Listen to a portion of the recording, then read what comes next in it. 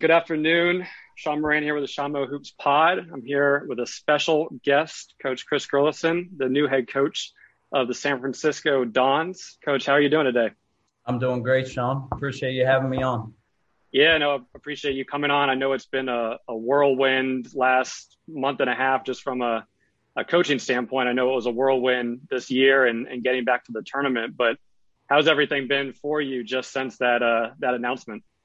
No, it's been great. The NCAA tournament feels like it happened, 6 years ago at this point with just how busy things have been. But no, it's been great. It's been a whirlwind, but all good stuff. This is obviously why you coach. To have the opportunity to lead your own program. So I couldn't be more happy about where we are. Yeah, definitely want to kind of talk about that journey, which now you've gotten to that head coaching position, but kind of go back into that mid-March timeframe. You guys had a tremendous season, one playing in the West Coast Conference, how difficult it is for teams outside of Gonzaga, St. Mary's to make the tournament because it's so hard to steal the tournament bid. You guys get there, you have an amazing game. Obviously, the result didn't turn out how you wanted, but it was probably one of the best opening round games anybody watched. And then all of a sudden, Coach Golden goes to Florida, and you're announced as the head coach. What, one to 2 days afterwards? Yep. How did everything kind of fall into place so quickly? Yeah, I think number one, have to obviously thank the president of the university and the powers that be, from the athletic director to the vice president and the board of trustees, for just doing their homework and believing in me. I tend to think the best job interview is the one that you're in, Mm-hmm. So I did have a full year to kind of establish relationships here and just kind of let people know what kind of coach I was and what I was about. But in the lead up to the NCAA tournament, there were certain things that I could just, they popped on my radar to let me know that they were kind of doing their homework and making sure their ducks were in a row in terms of if Todd was fortunate enough to get a Power 5 job. And so there were little meetings that happened here and there, whether it was with the AD or whether it was with the president in the lead up to our NCAA tournament game that kind of let me know that I'd be in a good position, if Todd happened to get a job somewhere else. And, sure enough, that week of the NCAA tournament was a whirlwind for Todd. I think he initially interviewed with Florida at like 5 a.m. the morning we left to fly to Indianapolis. And then within, 48 hours time, he was set to be named the next head coach here. So everything happened super fast, both for him and for me. And again, I was just lucky, some of this is being in the right place at the right time. And I certainly feel that played into my favor, being named the next head coach here. Yeah, definitely. And I'm sure, as you said, it was a little different kind of having that season, really in place for everybody to get to know you. But I know every interview is different, but how does it go when people are trying to learn about your philosophy or try to see your vision? What type of preparation goes into that, coming from the assistant world and now trying to have people visualize what you want your stamp to be on a certain program? Yeah, that's a great question. Coming in on the front end of things, I think Todd was very calculated and there was no ego with him. When I decided to come here, it was almost like, hey, we're going to try to coach a team together, and you're going to have, a lot of freedom to kind of be my right-hand man and run the offense and, really try to put my thumbprint on the program. And so I felt like, throughout the course of the year, I was heavily involved in a lot of the things on a day-to-day basis, whether it was a planning standpoint, whether it was game planning, or whether it was in-game coaching. So I think that people got a good feel for kind of what I was all about on a day-to-day basis, whether that was from the athletic director or whether that was from the players in the program. And I think that played a part, in all of it and them feeling comfortable with me. Yeah, and get the coaching job, and there's so much going on for anybody right now, with especially with the transfer portal. Things are a little there's a lot more going on. Transfer portal and recruiting. You've gone through two live periods, figuring out a coaching staff. How did you put everything in different buckets, or how did you kind of begin the journey to one rebuild the team for next year? And I know great news just came through of Khalil Shabazz returning as well. So it's almost, recruiting internally, recruiting externally. But what was kind of the initial process, especially, since you were kind of doing it, without a full staff at that time? Yeah, no, I mean, you kind of hit the nail on the head. It's really, trying to prioritize and understand that you can't do everything, in the snap of a finger. There's so much that needs to be done when you're first hired as a head coach. And I just tried to, as you said, just compartmentalize stuff, and really, the first order of business for me was making sure the guys within our program were good, and so I spent a lot of time, meeting with the players who were here, because to me, they are the most important people, is the guys who are in your program. So I wanted to make sure they understood what my vision was going forward, how much I valued them. And then from there, obviously you move to the transfer portal and the recruiting piece, to assembling a staff. You can go down the line to scheduling and meeting with donors and talking about NIL. I mean, there's a gamut of things that go into it. But I think just really trying to stay, very short-sighted in terms of dealing with the day-to-day, and just slowly trying to, check things off the list in terms of what were the priority things to get done from an initial stage. Got it. And from the transfer portal now, kind of in the second year where you're not sitting out the year, but there's hundreds and hundreds and thousands of people that are in the portal. What's the process for being able to evaluate, but being able to do it efficiently so that you can identify somebody that would be that wants to go in the WCC, that can make the tournament? What's the process for being able to do that quickly and efficiently, especially at your level?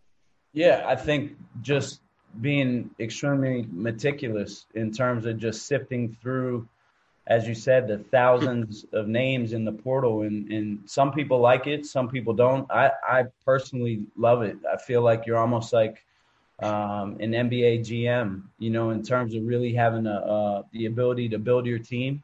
And we're very analytical, in terms of how we sift and sort through numbers. So what we value may not be valued at other places. And I think it gives you the chance to, if you really dive into it and do your homework, really get guys who fit, your style of play and fit your culture as a program.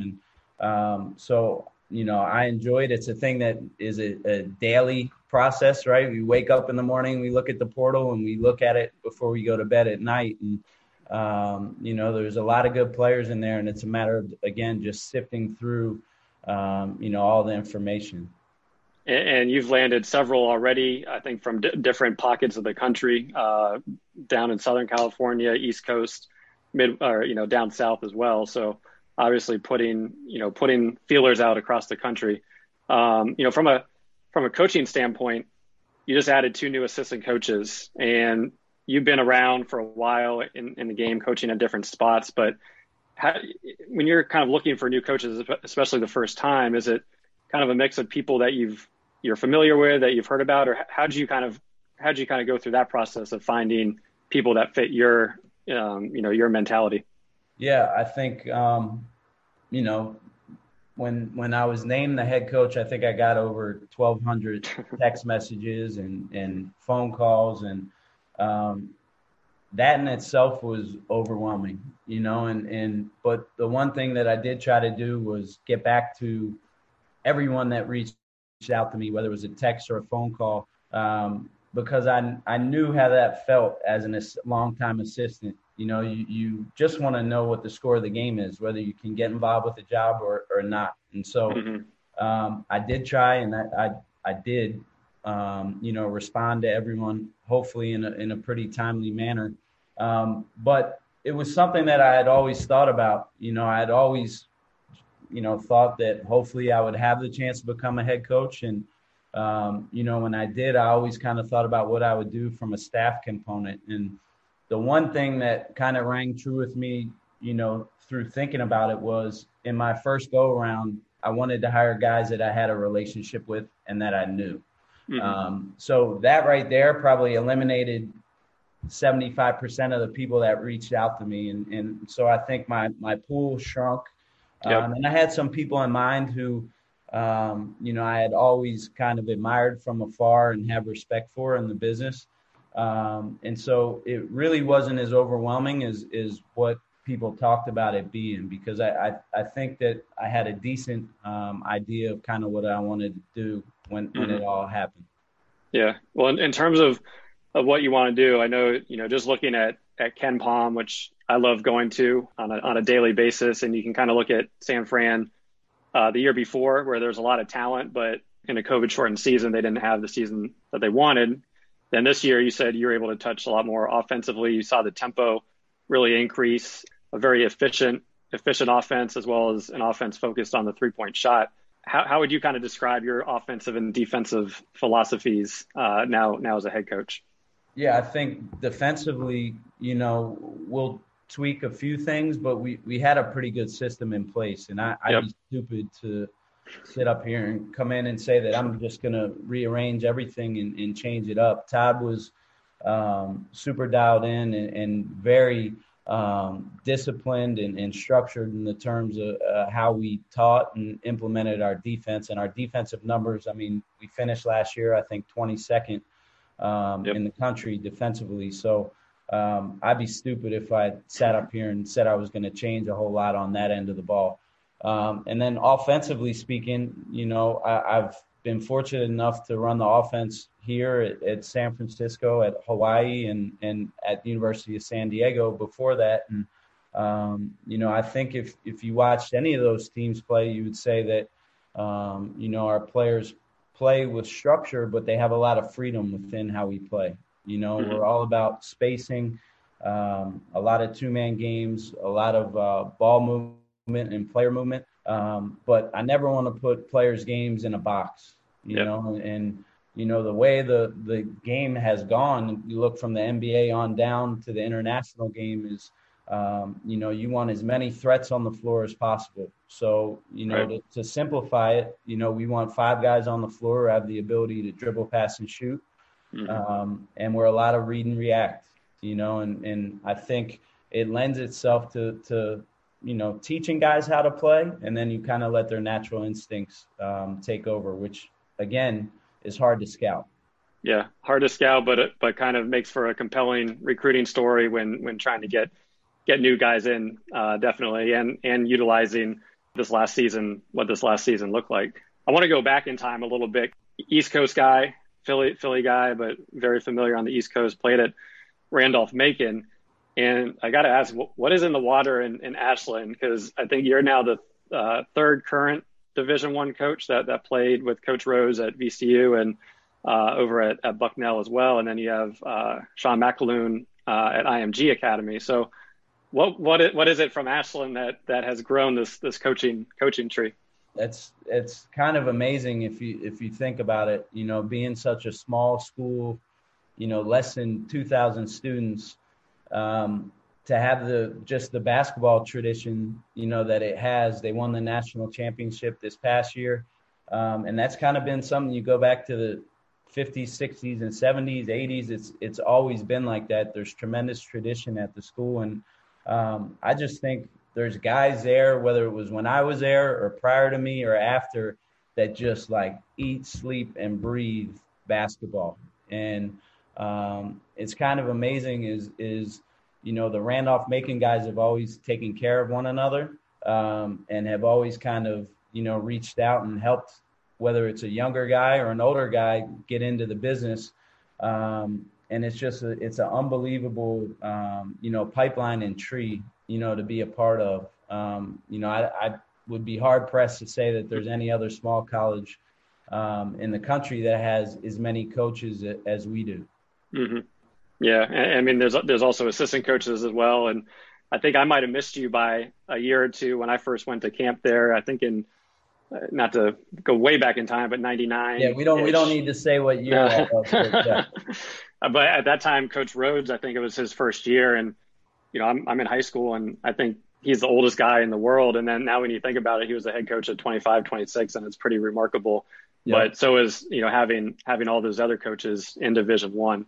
Your dad was a coach. Did you kind of always know you wanted to go into coaching after basketball, or was it more as you were kind of finishing up your career at Randolph-Macon?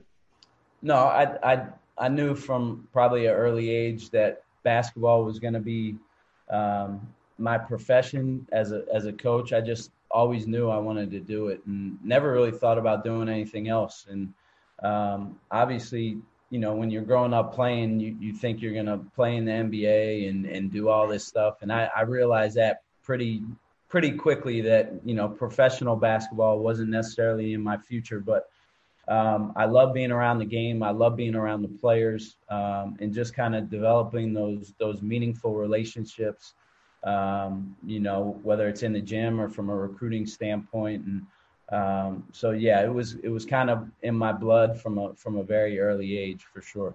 Mm-hmm. And when you're finishing up school, I know you started as a grad assistant and kind of worked up, but what is kind of the networking like at that point? Right in the beginning of your career, and you were able to go to a few different spots, Citadel, Hart, on the East Coast. How do you kind of start to build that network, from a coaching standpoint? Yeah. So the spring of my senior year in college, I sat down with my college coach, an unbelievable coach named Hal Nunnally. Mm-hmm. And he was old school, and he kind of just always told you how it was, whether you liked it or not. And, I didn't have much, options in terms of what I was going to do. I was leaning on him to kind of help me. And I literally told him, Coach, I'll go anywhere. I really don't care. And so a Friday in the spring of my senior year, when most people are enjoying themselves on a Friday afternoon, I got a phone call from Coach, and he said, "Can you be over to my office in 20 minutes?" I said, "Sure, I'll be right over." So I go over, and he says, "I need you to go home and get the only suit that you own. You're going to get in the car, and you're going to drive to Chestertown, Maryland, to Washington College.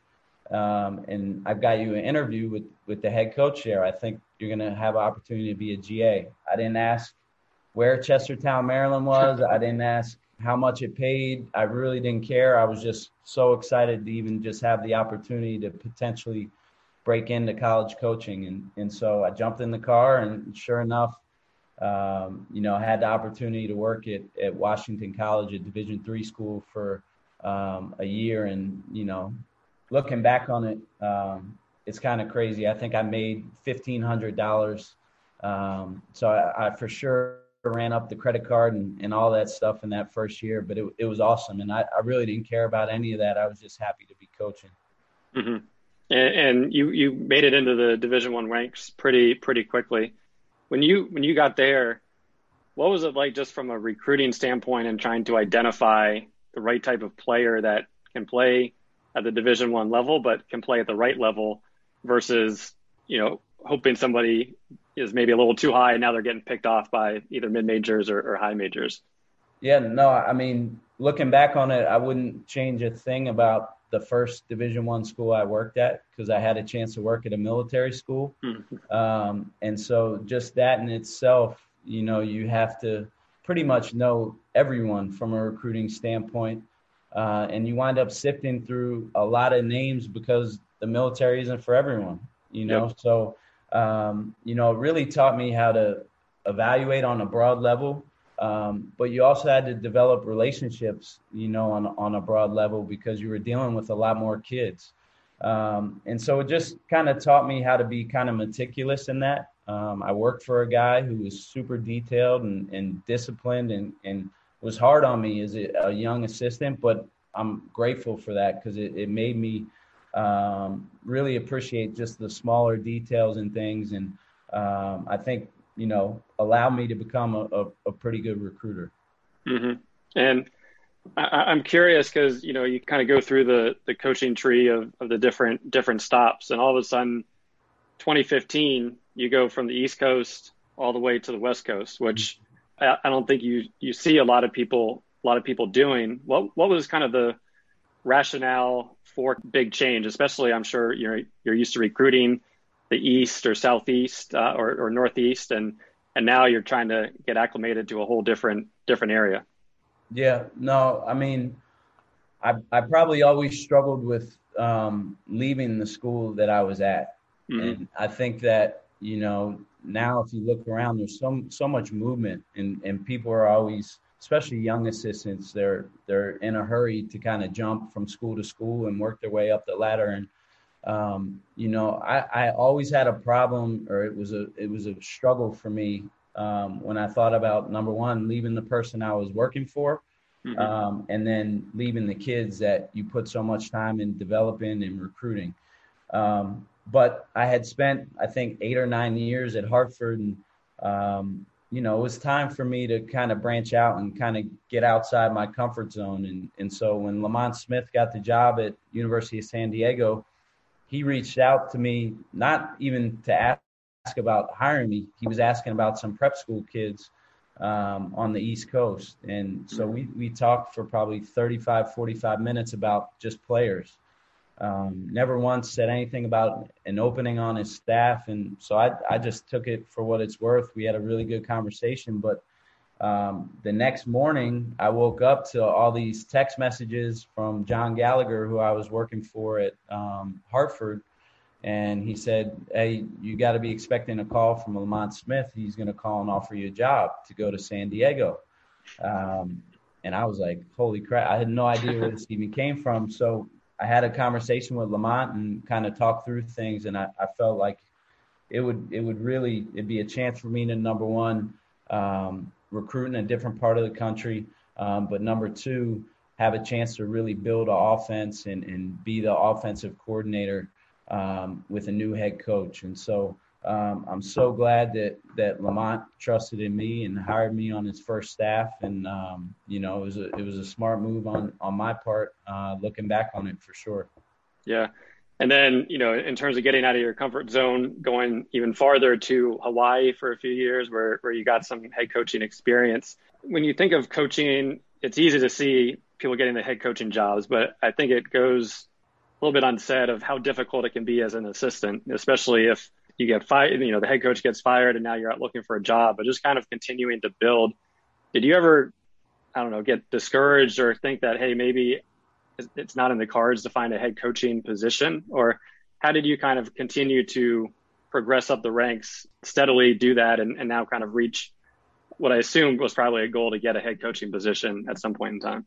Yeah, no, I mean, the older you get, you certainly, you wonder about that. But, I also think, worrying about it doesn't do anything, Hmm. And so I always just kind of stuck to the mindset, if you just keep your nose down and your head down and work, that people will appreciate that, and the right opportunity will present itself when it's time, and everyone kind of has a different path, to becoming a head Yep. coach. And I wouldn't change a thing about kind of what my career path was. I think going through all the different stops and places I've been and the great coaches I've been around has helped prepare me for this opportunity. So, I wouldn't change a thing in terms of how it all played out.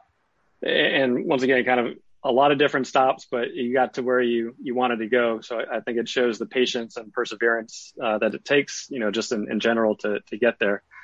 One of I'm a big college hoops fan, big basketball fan, but I love the recruiting aspect of it, and will read, follow, have been to tons and tons of AAU high school tournaments.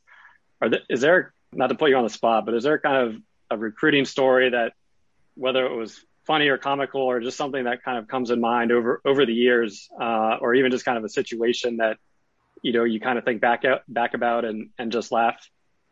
That's a great question.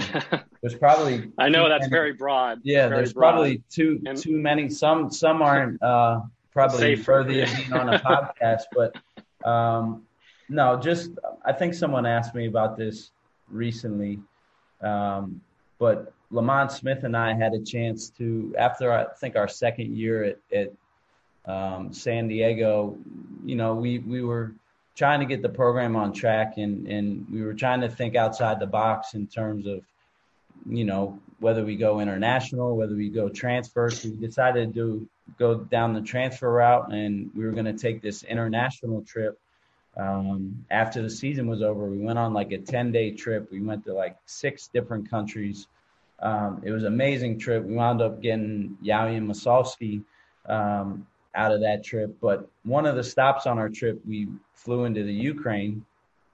And given everything that's going on in the Ukraine now, this story obviously is kind of even more crazy to think about it. But we spent, I think, a day and a half in the capital in Kyiv, which was great. It was like being in New York City. But one of the players that we needed to go see was like a 3-hour drive outside of the capital. And at the time, it was dangerous for Americans to be traveling around the country. So we had a private driver in this tinted out, car that was kind of taking us everywhere while we were there. And I just remember having to, in this 3-hour car ride, I felt like the guy was in Fast and Furious. We're driving, felt like 150 miles an hour on these highways that had bomb-strewn highways. He's pulling off the highway. It was the worst car trip of me and Lamont were like looking at each other while we're in this car, just saying, what have we gotten ourselves into?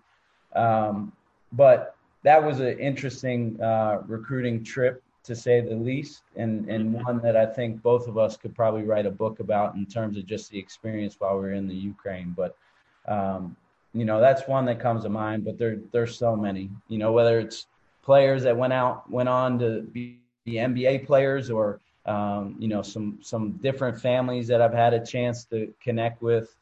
It's probably worthy of a book in terms of all the recruiting stories that we could go into.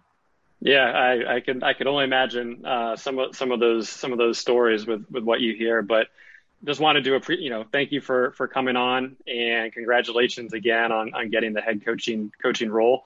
I know you put a lot of work in already, and expectations are high now, but you have a good base to work with, and excited to see how this season, as well as the next part of your career turns out. So really appreciate you coming on the podcast. Thanks, Sean. It was great.